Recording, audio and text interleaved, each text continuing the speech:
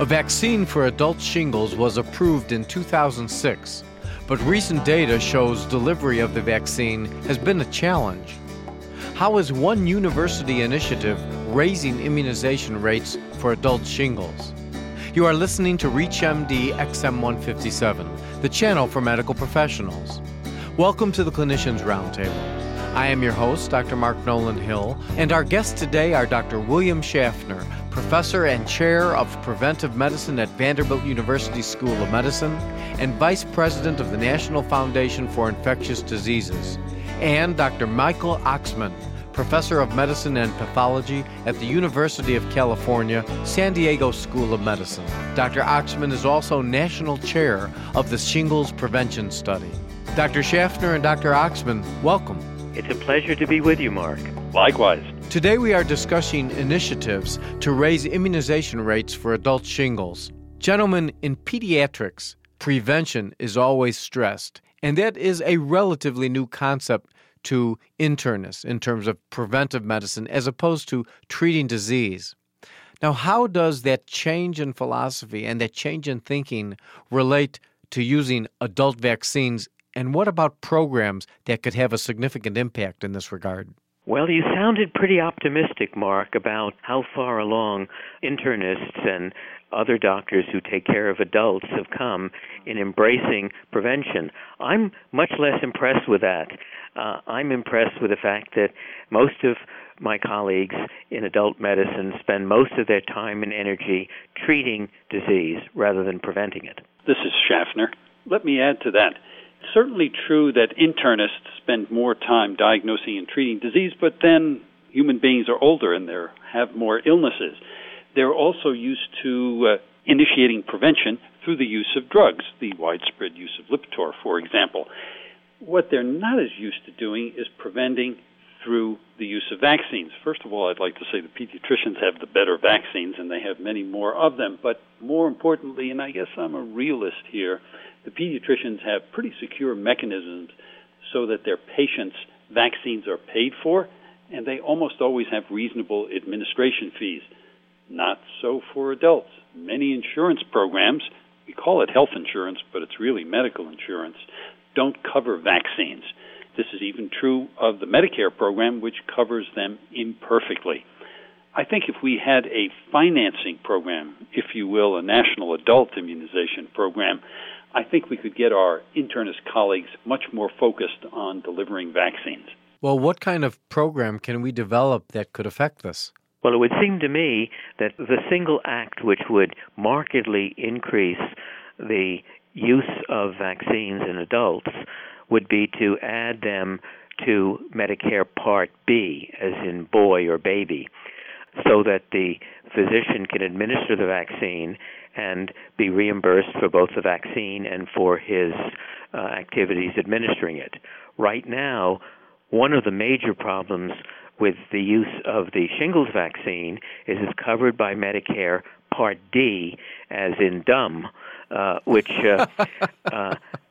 is really, as far as I can tell, designed for drugs like Lipitor, and so that the only way that reimbursement can occur now is for a physician to give the patient a prescription for the vaccine, have the patient bring that to the drugstore and purchase the vaccine, and then bring it back to the physician to administer.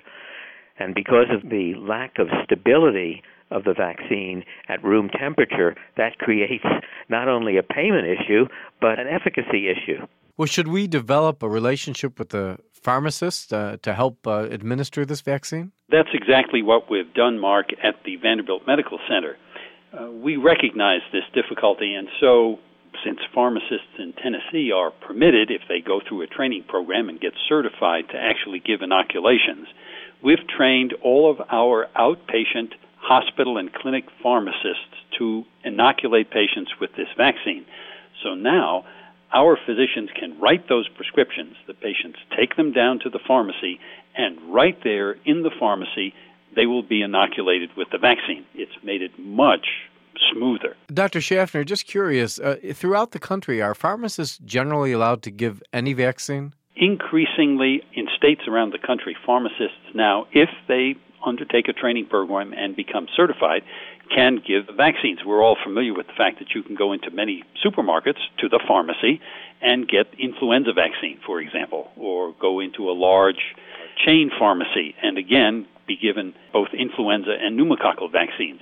This is important because there are many adults who don't have regular medical providers, and so access to vaccines and their delivery is enhanced in this way. Even in a situation as we have at the VA Medical Center here, where money and reimbursement are not involved, because of the fact that the vaccine, the zoster vaccine, has to be kept frozen, even in its dried lyophilized form, until it is diluted and administered, we have established vaccination clinics which are staffed by pharmacy technicians who have been trained, so that doctors enter an electronic order for vaccination, and then the patient goes to the clinic where the freezer is right there.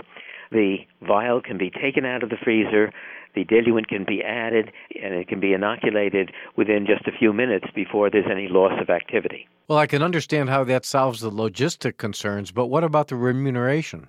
Fortunately, in taking care of eligible veterans, that isn't an issue. Now, in the private practice of medicine, of course, there is a disadvantage to that, in that the physician does not receive an administration fee. Our physicians have said protecting the patient is much more important than that, and so we've established this system whereby our clinic pharmacists will deliver the vaccine. It's not ideal.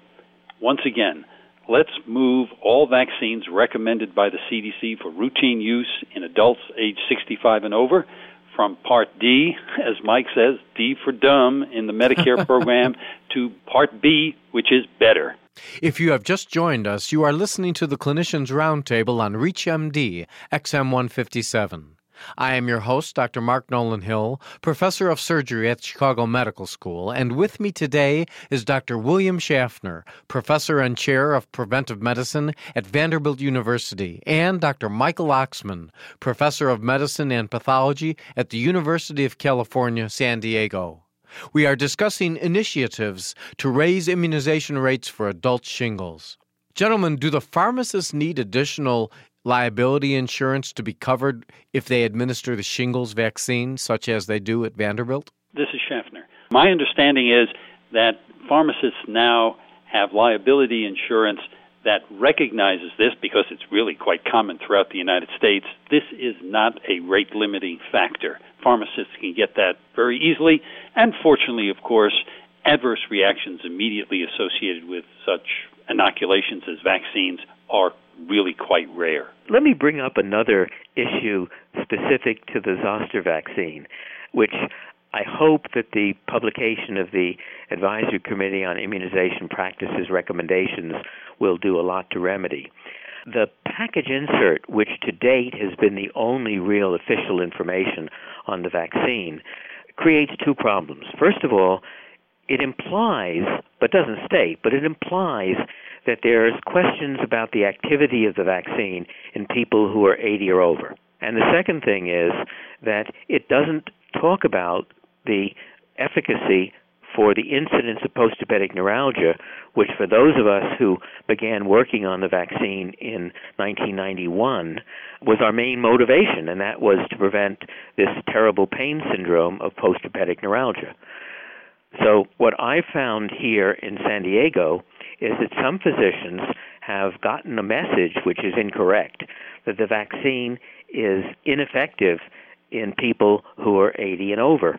And that certainly isn't the case. We, in the shingles prevention study, had two age strata in which patients were randomized from the beginning, 60 to 69 and 70 and over. And the two-thirds reduction in the incidence of post-herpetic neuralgia was exactly the same in the younger and the older age strata.